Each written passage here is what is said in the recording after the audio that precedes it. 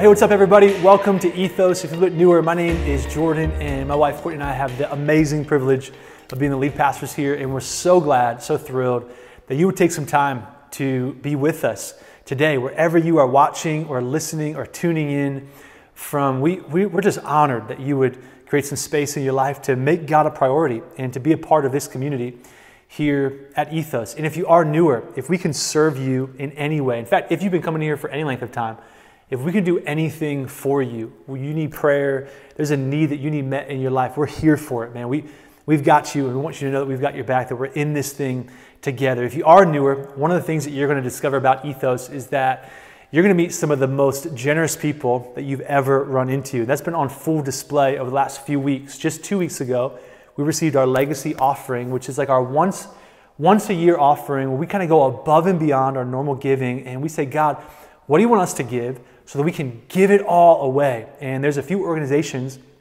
that we're partnering with. We call them our 2020 Legacy Partners. And we want to highlight two of them today, two organizations that we're giving to. We want to highlight two of them today. One is Young Life. Some really good friends of ours, Taylor and Grady Dalzell, are going to share and give us a little bit of update on what Young Life's all about and what God's been doing through their mission. Another one is Adventure Church, which is just up the road from us and where we meet. And they are in the process of getting ready to break ground on a brand new building that's going to allow them to reach even more people in our own backyard right here. And we're so honored just to be in this journey with them. And we love the local church, man. We want to put our money where our mouth is. We literally believe that every church that's preaching and teaching the truth about Jesus is a church that we can get behind, that we can support, that we can be all about. So go ahead and check out these two organizations that we are partnering with through our Legacy Partners this year. What's up, Ethos Church? My name is Kyle Hammond. I am the lead pastor here at Adventure Church, just down the road from where your church is located. And this week, Pastor Jordan informed me of the generous gift that you have contributed to the next initiative, what we have here at Adventure Church, that really goes to support all of our outreach ministries, the new building that we're trying to build in our community. And I just want to say, one, how overwhelmed we are that a church that's so close to us would believe in us so much. And I love that about your pastor and just about the heart of your church, is that it's not about competing with other churches in the community. It's about collaborating and working together to build God's kingdom, not ours, to build His. And since the day I met Pastor Jordan, well before Ethos Church even started, he's always had that heart, and it's so amazing to see that and to be a part of a community that has churches like Ethos in it. So for me and our entire team and our entire church, we just want to say thank you for really believing in the mission of God beyond just what He's doing through Ethos, because He's doing amazing things, but what He's doing in our community and world at large. And just know that your generosity will make a huge difference in the mission that God has given us of helping people discover new life in Christ. And many, many, many lives will be changed because of your faithfulness and the way that you've honored God in your generosity. So we love you, we thank you, and we are in this together with you, and can't wait to see how God uses our church and Ethos Church to reach people in our community. God bless you guys. Hey Ethos, Grady Dalzell here. This is my wife Taylor. Hi guys. This is Graham. And, anyway, just want to take a second and say thank you so much for your participation in the Legacy offering. We are on staff with an organization called Young Life. We attend Ethos, but we also work for an organization called Young Life, which is a part of the Legacy offering. And basically what Young Life is, it focuses around trained adults spending time in the world of kids, meeting them where they're at, no matter where they're at, no matter what they think about Jesus, to earn the right to be heard in relationship, to share with them about who Jesus is and why that might matter. Even throughout COVID, we have over 300 volunteer leaders all over Columbus, 50 volunteer leaders just up here in Delaware County that spend hours and hours and hours every single week continuing to try to figure out how to be creative, to engage kids, to love them, to meet new kids, to try to earn the right to share with them about Jesus, what He's done, why that might matter. And God has still been moving in really amazing ways, even through COVID.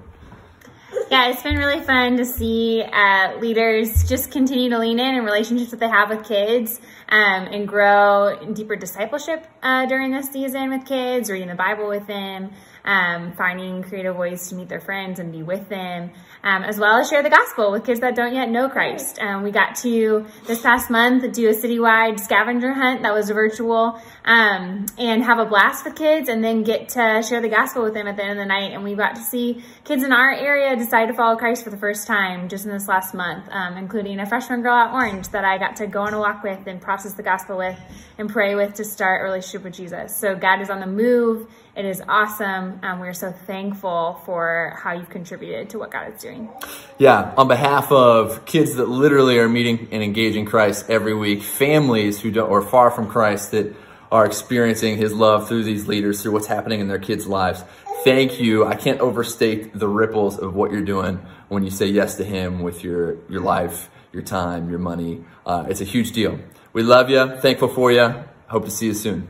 So because of your generosity, we're able to give $9,000 to both Young Life and Adventure Church. Now, Young Life we partner with monthly all throughout the year, but during our legacy offering, we're going above and beyond, and we're giving them an additional $9,000 so they can just continue to do the work, so we can accelerate the vision of what Young Life is doing in our community. So thank you, Ethos, for being so true to one of our values, which is generosity. It really is our privilege. And hey, if you're watching on Facebook right now, we'd love it if you would share this. Consider maybe letting your friends and your family know what God is doing right here through Ethos Church. You can just click the share button, and that helps us get the message out to even more people. Well, I want to share today from a message entitled God's Presence Makes All the Difference.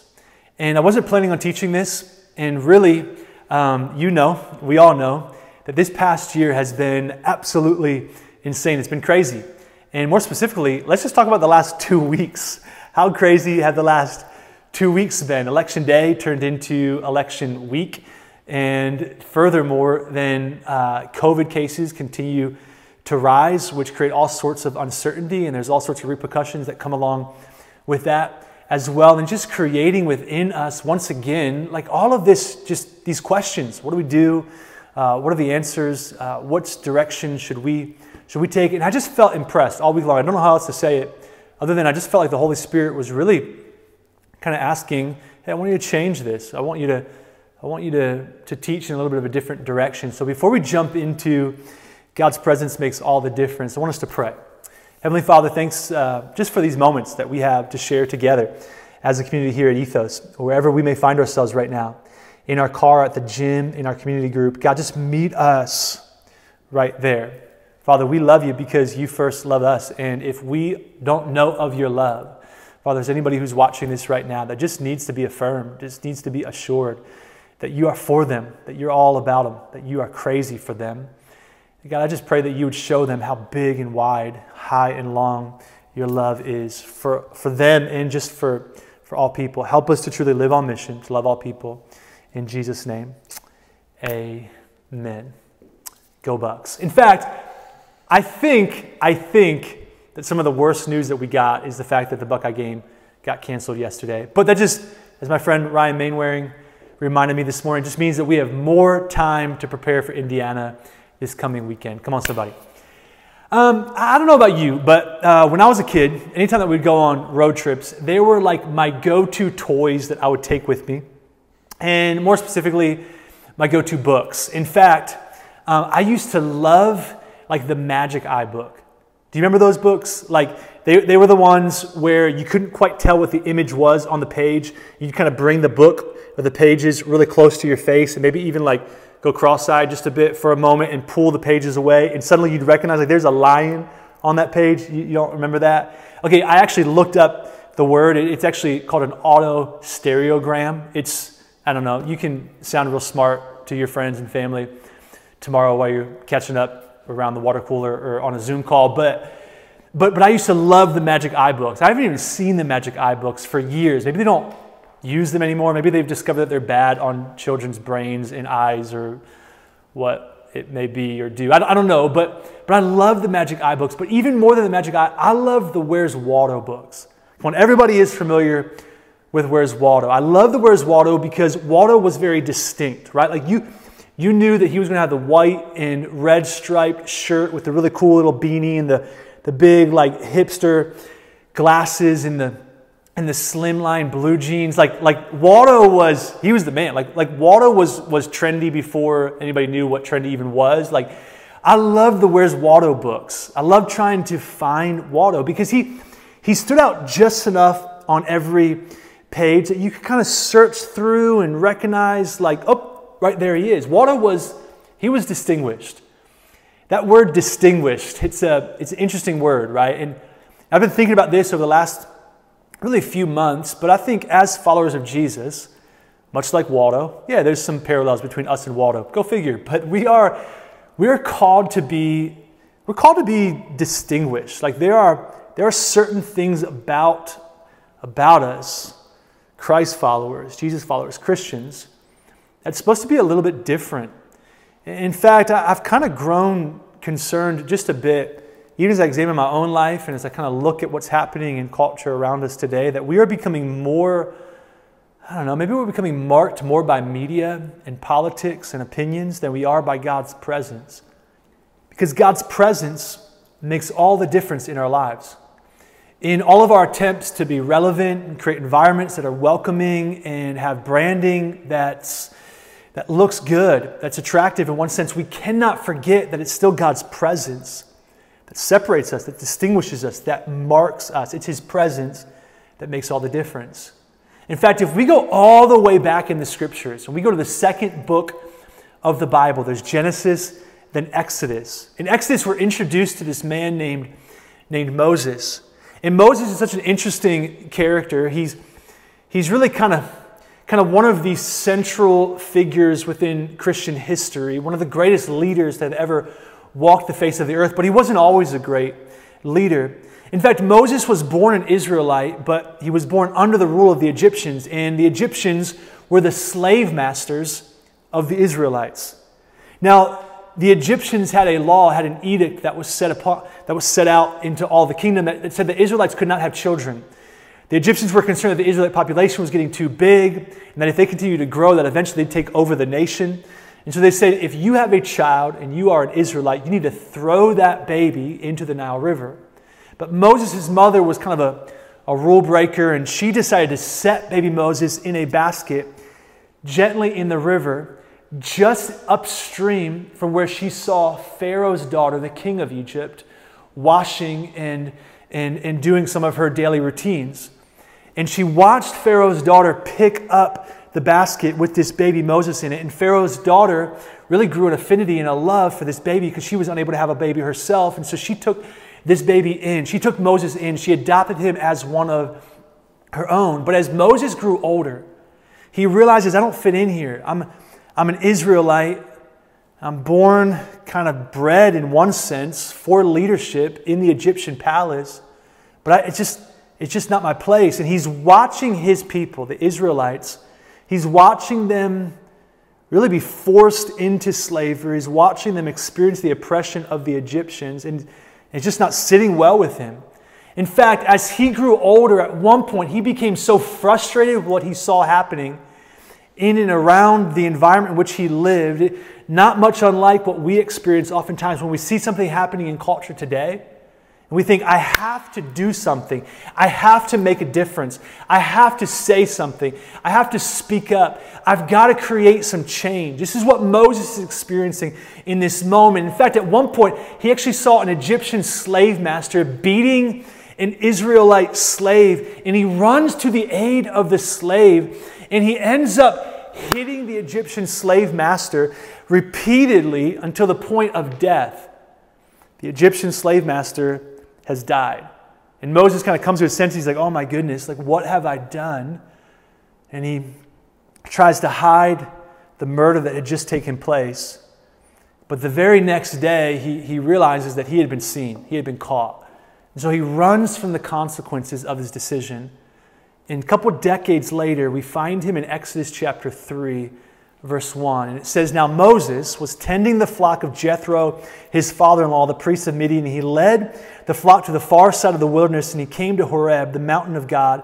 And there the angel of the Lord appeared to him. Now, anytime that you see that phrase in the Old Testament, the Old Covenant, the angel of the Lord, it's actually referring to what scholars and theologians call a Christophany, or a Christ epiphany. In other words, it's referring to Jesus Christ. This is Jesus in the Old Testament. It says the angel of the Lord, or Jesus, appears to Moses in flames of fire from within a bush.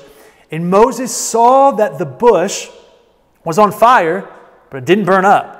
And so Moses thought, I'm going to go over and I'm going to see this strange sight, why the bush doesn't burn up. This is proof once and for all that men are pyromaniacs and we are obsessed with fire right here. Like, girls, if you really want to get a guy's attention, just light something on fire, stand by it, and you're going to see men flocking to the scene. But it picks up in verse 4, it says, when the Lord saw that Moses had gone over to look, when God saw that the posture of Moses changed, when he saw that Moses began to walk towards him, it says God called to him from within the bush, Moses, Moses. See, our posture, it precedes God's presence. We'll come back to that in a moment, but Moses says to the voice coming from the bush, here I am. And then God says, don't come any closer. Take off your sandals. For the place where you're standing, again, it's a reference to the posture of Moses. It's holy ground. And then he said, I am the God of your father, the God of Abraham, the God of Isaac, the God of Jacob. At this point, Moses hid his face because he was afraid to look at God. And the Lord said, I have indeed seen the misery of my people in Egypt, just as you have. I've heard them crying out because of their slave drivers, just as you have. And I'm concerned about their suffering, just as you are. So I've come down to rescue them from the hand of the Egyptians and to bring them up out of the land into a good and spacious land, a land flowing with milk and honey, the home of the Canaanites, Hittites, Amorites, Perizzites, Hivites, Jebusites. And now the cry of the Israelites, it's reached me, and I've seen the way that the Egyptians are oppressing them. So now go. I'm sending you, Moses, to Pharaoh to bring my people, the Israelites, out of Egypt. But Moses, hesitant to respond in quick obedience to God, he says, who am I? Who am I that I should go to Pharaoh and bring the Israelites out of Egypt? His insecurity is being revealed here. His fear of going and facing his past is being revealed here. And he says, who am I that I should go to Pharaoh? I can't do this. And I love the reply of God. I love his response here in this moment. It's a response of which I believe that God is speaking to us right now, his people. Specifically to us right now, Ethos Church. God says in verse 12, I'll be with you. Moses says, who am I that I should go to Pharaoh and bring the Israelites out of Egypt? And in one sense, God is saying, yeah, you're just Moses, but I'll be with you. Because what makes you great isn't you. It's that I will go with you. Now, this sounds kind of trite, even cliche. So let me unpack this just a bit, because it's God's presence that makes all the difference in our lives. See, Moses before this moment and Moses after this moment are two completely different men. Moses before this moment was trying to make a difference on his own. He sees the oppression of his people and he takes matters into his own hands. And as a result, he has to run from the consequences of his decision. After this moment where he realizes that God's presence will be with him, he allows God to make a difference through him. Before this moment, he makes a difference on his own. After this moment, he allows God to make a difference through him. Right now, in our country specifically, even right here in our own city, this is what I see happening before our own eyes. I see Christians speaking separate from God's presence. What we don't need is more opinions. What we need is a word from God. And oftentimes I wonder this in my own life, like are we pointing people to our agenda, to a political leader, to a political party, to an ideal, or are we pointing people to Jesus? Like, before you post that next thing on social media, before you send that next article out, before you have that conversation with a friend, like, are you pointing people back to Jesus? See, we often try to speak the words of God absent from the tone of God and without the authority of God, because I think we've confused knowing about God with knowing God. And I've been asking God, more specifically just over the last 2 weeks, how do we stay at peace in a time of chronic anxiety? How do we stay together as a church at a time of division and hate? How do we stay faithful to Jesus when at times our nationalism has become our religion? And I believe that the answer is we got to get in His presence. See, Moses became one of the greatest leaders, but he only did so because of his dependency on God's presence. See, 30 chapters later, after Exodus 3, Moses has now led God's people for quite some time, for about 40 years. And he's about to enter into what God called the promised land, but God actually was disappointed. He was frustrated with some of the decisions that the people of Israel had made. And he told Moses, okay, look, you guys can go now, but I'm not going to go with you. And Moses became so dependent and understood the importance of God's presence to such a great degree that he responded in verse 15 of Exodus 33, if your presence does not go with us, don't send us up from here. I don't want to go any further if you're not coming with me. I wonder how many times in our own lives we are so willing to just go, but we don't slow down long enough to wonder if where we're going is the same place that God is going to. He goes on in verse 16, he says, how will anyone know that you're pleased with me and with your people unless you go with us? What else will distinguish me? What else is going to distinguish your people from all the other people on the face of the earth? It's God's presence that makes all the difference. I was reading this study that was actually completed in 1970, or rather I was reading this study that was referencing another study that had been completed in the 70s by a professor named Albert Mehrabian. I'm not sure if I said his last name correctly or not, but he was saying that 7% of how we communicate is done through the words that we say. That number 38% is actually communicated through our tone. The remaining 55% of how we communicate is done through our body language. In other words, what he was saying is that most of what we communicate, most of how what we communicate is interpreted, isn't actually in what we say, it's in how we say it. Which quickly speaks to the toxicity that social media can bring about so often, because we can hear the tone and we can't see the body language of how it was actually said.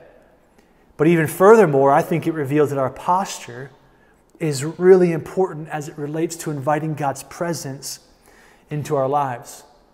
And I want to close with this right here. This is kind of the climax of what we're talking about here. But in Psalm 46, the author, who's credited as the son of Korah, which is interesting because Korah was the nephew of Moses. Now this is the son of Korah, so this is two generations past Moses. And he's writing Psalm 46 at a time when the Assyrian army was actually attacking the people of Israel. And the Assyrians were outnumbering the Israelites, and even more than that, the Assyrians were widely known as some of the most vicious and well-trained army in the known world at that time. And the Assyrians, as they're about to attack, but their attack in Psalm 46, the author says, you know, even in the midst of all of this, God is our refuge and strength. He's an ever-present help in trouble. Therefore, we won't fear, though the earth can give way and the mountains fall into the heart of the sea, though its waters roar and foam and the mountains quake with their surging.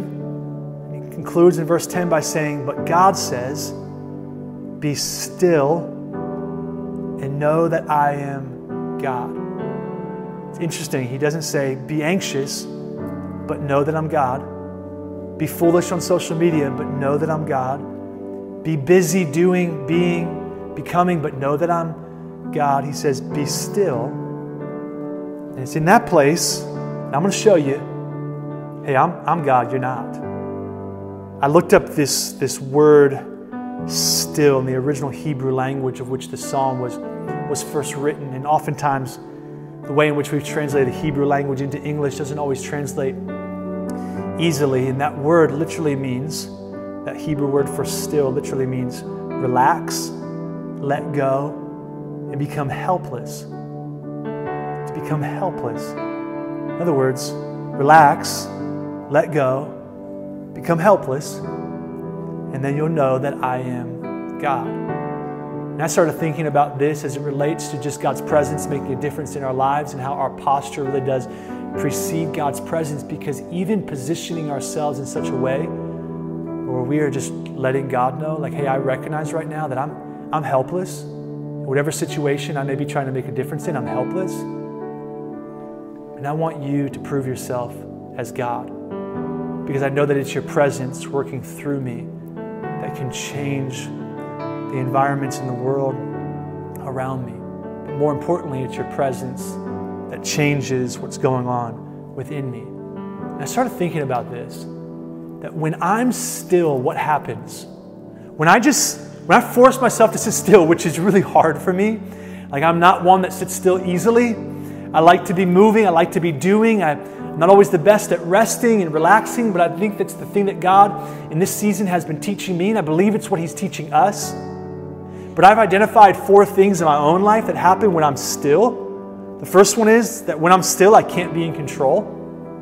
That when I'm still, I can't really voice my opinion. That when I'm still, I can't contribute anything, which is really hard for me. And that when I'm still, I can't be important.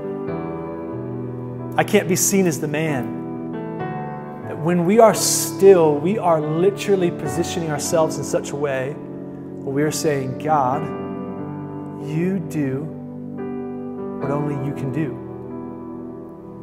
Don't work for God's presence. Work from God's presence. We oftentimes work in a way, we're like, oh, I'm going to do this so I can please God.